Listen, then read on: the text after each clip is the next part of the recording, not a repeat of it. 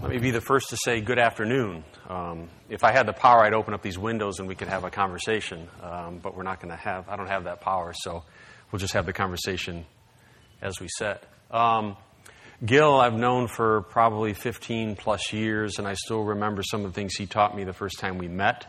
And I carry those things with me wherever I've worked, at Intel and now at Campbell. Mr. Paul Herman in the back taught me some things when I first met him, and I carry those around with me as well. I've been involved in this meeting now for 3 years. So I spoke a couple years ago when you were in a smaller version upstairs or at a different building. Last year they had enough of me, so they made me send my VP of Investor Relations over here.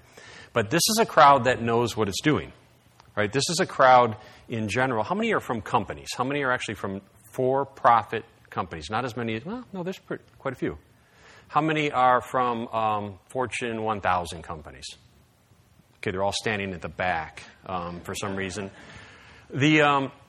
My premise here, how many in the room have 10 things they could go back to their offices or their consulting firms or their agencies tomorrow and implement? If they had ultimate power, they could go back and put 10 things in place to make their businesses more sustainable or their sectors. How many have like 100 things they could go do tomorrow, right? That's my premise, right? So why haven't we been able to do them? How many CEOs of Russell 1000 companies are in the room? Okay, right? So we're not those people, right? If I was a CEO of Campbell Soup Company, $8 billion company, Pace, Pepperidge Farm, V8, Prego, Bolthouse Farms, Plum Organics, I'd just tell everybody what to do. I'd say, I want to do this, let's go, right? HR, IT, marketing, finance. We're not them. Maybe we're not them yet. Maybe we'll never be them. But the reality is today, we're not telling everybody what to do. We've got to use a bunch of other tools. And we can use these tools from the top of the company to the bottom of the company. Some of you probably feel, like this clownfish trying to steer this aircraft carrier, right? And you get a bunch of other fish with you, and you say, let's get together, and we're going to, we'll put some metrics together, we'll raise it up to the chain, and we'll see maybe somebody will like this stuff, and then, somebody on my team member just got another job, and now, one of my fish are gone, and I got to get another fish. And there's other ways to do this. It's okay doing this. It's fun work. I mean, it's really valuable work, what we do in companies. And it generates a lot of value to the company. I can prove it. I can show you results I've had, and I can feel good about the companies I've changed. But, it's hard work, and I'm going one company at a time. There's a lot of companies, right? So we got to think about other ways to get this done.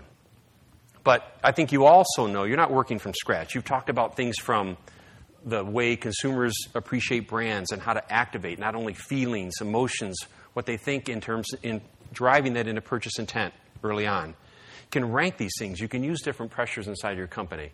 We've talked about metrics and measures, from valuing the people on the balance sheet to kind of measuring and rolling up metrics that the CFO can use. This is just a snapshot of some of the tools I have at my company, right? This is from 2 annual reports ago, but this is just the executive office, right? You probably can't read them all, but, I know some of these people on the left. So the guy on the left is my CFO, right? So I have a different set of tools I might use with him. HR, supply chain, Pepperidge Farm, R&D. Now the woman in the middle is CEO, president of Pepperidge, chief legal officer, who I happen to work for, IT. So these are all places, and I was going to show like an org chart, but that was a little boring. But, basically you should be able to carve out a piece on that org chart and not just list 2 or 3 things, list about 100 things that you want to try to drive. Not that you can personally do them, but you can plant the seeds and start the ball moving. So, like I said, we could have a conversation on any of these topics. I've got 11 minutes, and it's clicking down, and, I'll stop when that clock stops. I may not get to all my slides. You can have whatever you want. There's no rocket science on these slides.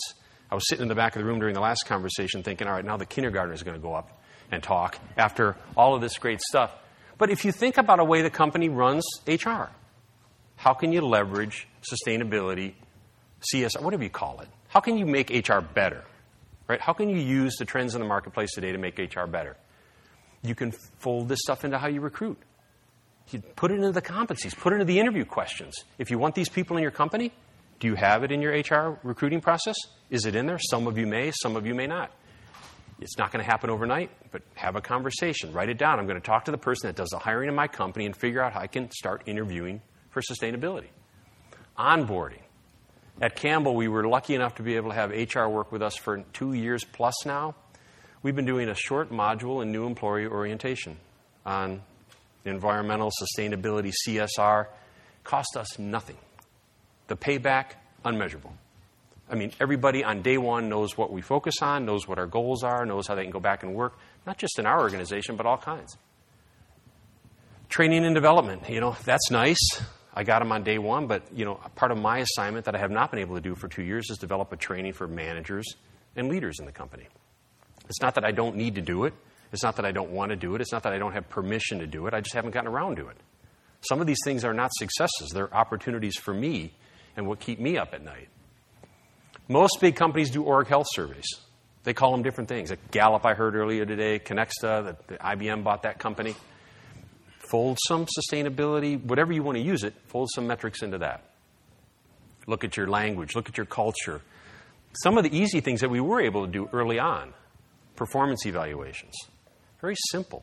Just put it in there. Find the person that owns the performance evaluation system. Have a talk with them. Figure out if you can stick this in there. You may lose that battle the first couple of years, but you'll get it. The incentive compensation piece is interesting. Now, this is one I've talked to Koyan about a couple of people. This has been evolutionary, not revolutionary, but evolutionary in both the last companies I've worked at. It's been something I've been pounding on since I got there. At Campbell, early on, I was able to kind of cobble together a set of sustainability metrics in our executive compensation program. And they range from binary metrics, get the first report out, set your targets and goals, launch the program in the community. There were other ones in there around safety, diversity, and wellness products in the marketplace. And it was great because they were one of the 12 key factors. We'd roll them up every quarter to the corporate officers. The board would see them. They would make comp decisions on them. But it was a mix of 75 different metrics in a balanced scorecard. Strategic, operational, marketplace, financial. That went on for a couple of years, but it really did get lost in the noise. We did okay. We raised awareness. I could say people's compensation was affected by sustainability. Had a new CEO 2 years ago, right? 2010, 2011. Basically said, old CEO, too many metrics. I'm throwing it all out. We're going to have 3. I didn't get in the metric set that year. Right? It was more like, make money, earnings per share, marketplace growth. But I got back in next year, the year after. Went back to the table and said, you need to put this back in. I'm telling you it's a competitive advantage for you as Campbell, and it really makes a difference. So at that point, they said, all right, well, create it for us. What should we do? So we created a corporate responsibility index, an index metric, weighted. Ethical performance, ethics and safety, investigations, training, ethical code of conduct training, weighted 40%. A performance metric, environmental, energy, water, and waste per ton of food produced. Year-over-year reductions, you get credit for, and if you meet certain thresholds, you get basically extra credit for. 40%. 20% was how the external world perceives us. Using a couple different screens externally, one taking a look at process, one taking a look at transparency, how are we rated externally? And come up with that metric. That was last year. It's now one of just 7 operational metrics. The total number went from 75 to 23, and it's in this balanced scorecard. Every quarter it goes to the officers, and every quarter it goes to the board of directors. Much more important. And this year we got even better, more granular about what you lose, what happens when you miss your metric, and what happens when you exceed it. So it's not, and recognition is there's a lot of things you can do to put this in place. Okay, 6 minutes to go through all the other functions on the org chart. We won't do that, though. I'm just going to pick out a couple. Innovation and R&D. We touched on this. I kind of heard it come in and out a little bit, but this is a huge opportunity. Now, R&D is different in the consumer product sector than it is in the IT sector. One is more of a driver, one is more of a service function. So you have to understand how your R&D function works. But it's pretty simple to put in place questions in packaging development. Can I make the package lighter? Can I put more recycled content into it? Can I make it more recyclable at the end of life? I mean, my 6th grade kid, when he was in 6th grade, would understand those questions A packaging engineer with a master's in packaging design should be able to ask those questions. You just need to train it and put it in place. Then there's the other thing we can do, they can help drive some of our directional metrics. I'll touch on those in another slide. If you set directional metrics, you kind of put tension in the system, some long-term metrics that you can't make, that you give people permission to fail. If they don't have permission to fail, they're never going to try anything new. So you have to build that flexibility into the system. The other thing you can help, the people in this room, can help innovation and R&D is drive competitive advantage in areas that your company owns, right? We're not going to be the best at everything, but we can drive competitive advantage because we're the ones trying to look around the corner, right? Sustainability, whatever you call us in this room, we're predicting what's next. And we can help these groups look around the corner and make better decisions on ingredients, packaging, some strategic partnerships, as well as drive scenario planning for them. So this was just the last conversation, right? Some topics in here. How many of you have had a conversation with the people that run enterprise risk management in your company? A couple of them. So these people aren't always thinking like we're thinking. A lot of the stuff that we talk about in this kind of forum we view as enterprise risk. They don't always think of this as enterprise risk. They think a lot more in terms of business continuity and money, right? Capital risk. But we can help them extend that. You can also try to get things put in the 10K. You'll talk a little bit more about integrated reporting and the trends and back and forth. Those are big picture things. I'm much more focused on transactional things I can drive. Can I get some metrics in the 10K around this? We talked about business value metrics. I'm not going to get into all that. I do think that I'm a big fan. Some of you in the room know it. I'm a big believer in the power of social investors and the way they interact with for-profit large companies. Building strong relationships with them have helped me for years. And taking that information and sharing it inside the company has helped me as well. We could talk all day on procurement. But I'm not going to because I have 3 minutes left now. Just let me see what's interesting up here. I mean, one of the things that procurement is really stepped up in my organization. They have gone from a passive kind of organization saying that's your job to actually hiring a sustainability analyst, put in their organization, taking goals and metrics and driving it. They've stepped up to the plate, and that's my long-term goal, is to embed that resource. But if I can help them take public policy positions on issues that are coming before they're here, if I can help them put things in place in the supply chain, rank and rate your suppliers. Develop a very simple supplier scorecard if you don't have one. Steal somebody else's if you want, right? Use your customer supplier scorecard for your suppliers. There's all kinds of things that we can help procurement with as well. And then manufacturing, we set in 2010 decoupling metrics for our environmental footprint. So double the size of the company, keep your environmental footprint the same, or reduce your environmental footprint in half for the same amount of food produced. This has been a challenge, right? This company has been around for 145 years. We're pushing them to do things they have never done before, and some of them love it, and some of them are, a little uncomfortable with it. But if we can help them design in, DFE was design for environment was a common mantra in the tech world. It's not so common in the food world, but there's no reason it can't be common. Reward, recognize, put in little recognition systems that give these people a platform. Give them credit. These are people that are driving your environmental footprint. Find ways to measure, find ways to give them credit. And you also need to give them some risk opportunity. They cannot get hit every time they fail. Right? These are the people you want taking risks in your company, smart risks. And work with those people in those organizations, find out what they're measured on, and build your metrics around it. And then just a few others. There was one, we just had a conversation, I was having it at breakfast this morning, around the conversation we had this morning around metrics and the role of the consumer. We get insights in all the time. Consumer product companies get insights. And we see them. There goes sustainability. Walk right in and walk right out. There goes corporate social responsibility. There goes innovation. We're saying, well, no, get those. Keep those, right? Don't throw those away. But we can help inform our consumer insights group and turn that into actionable behavior. Right now, we just got this great research that kind of talks about what people think about Campbell, what they feel like we are as a person, and what of those things we can activate to drive their purchase intent. And they're all in our space. Every one of them is in our space.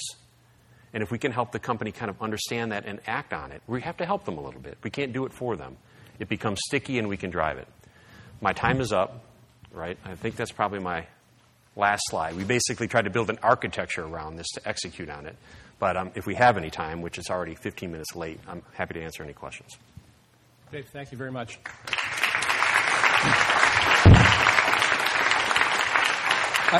I learn a ton from you every time also. There we go. So thank you. Questions from anybody? Can we get the mics out in the room, please? Dave, thanks for inspiring us and all your hard work at Campbell's and Intel, and I'm glad we can all be clownfish. So your metrics that you built your index around, it sounded like it was about trust and environment. So 40 was trust, 40 was environment, and 20 was trust again, sort of market trust. Right. But you didn't say anything about health, and you talked about healthy communities. So where do health and any other sustainability metrics fit in now in the balanced scorecard? Yeah, so that's a good point. And I really don't think about them as broken up. And the corporate responsibility index that I do roll up does not include it includes safety, right? So it includes kind of acute health. So if you get hurt, that shows up in that world. But it doesn't include the health and wellness metrics. It also doesn't include the health and wellness metrics about what we're trying to drive in Camden, which some of you know, it's where we're investing a lot of our social impact work. Those have shown up in the earlier version, like launch the program, set the goals, set the targets. And there are health and wellness metrics that are showing up in the HR part of the scorecard. So it's the same quadrant, right? Strategic, operational, marketplace, financial. And now there's 23 overall metrics. I have one. So it's showing up in other places, but it's not rolled up in the corporate responsibility metric right now. But you did talk a couple of years ago about health metrics in relation to your product and your customers. I mean, yes. It comes back to the question of what business are you really in? Well, let's recycle paper in our office, but what are we selling to our customers? And you've developed a tiered structure of moving the nutritional profile. Right. And the product mix. Right. That came up in the morning conversation too, right? About, we can make a bigger difference by actually being a better company through, we're not going to make people healthy if they don't buy our food. Right. So we did. We're forced, and I just had another meeting on this yesterday, forcing the company to kind of come to grips with matching SKU level data, which is sales, to nutritional profiles of the products from energy, calories, sodium, fats, oils, good whole grains, positives, A, C, and E, vitamins. And that has been extremely valuable to drive, also very difficult. The SAP guy, he's still here, right? I see him in the back corner. That's another thing. Go talk to your IT group, say, how much of my data is tagged in SAP? And you'll be surprised, maybe, that you have a ton of it, and you may be surprised that there's very little usable that you're trying to drive, and you got to push and pull with your IT organization to go back and tag that data. We do not have it tagged globally for food, and it's a food company, right? Same with the HR metrics, right? For interface, we're in the same boat wherever she went. Same thing, It's amazing the challenges in the data sets in these big companies. And we need to measure what matters, and we can't even measure what's there yet. Thank you. Thanks.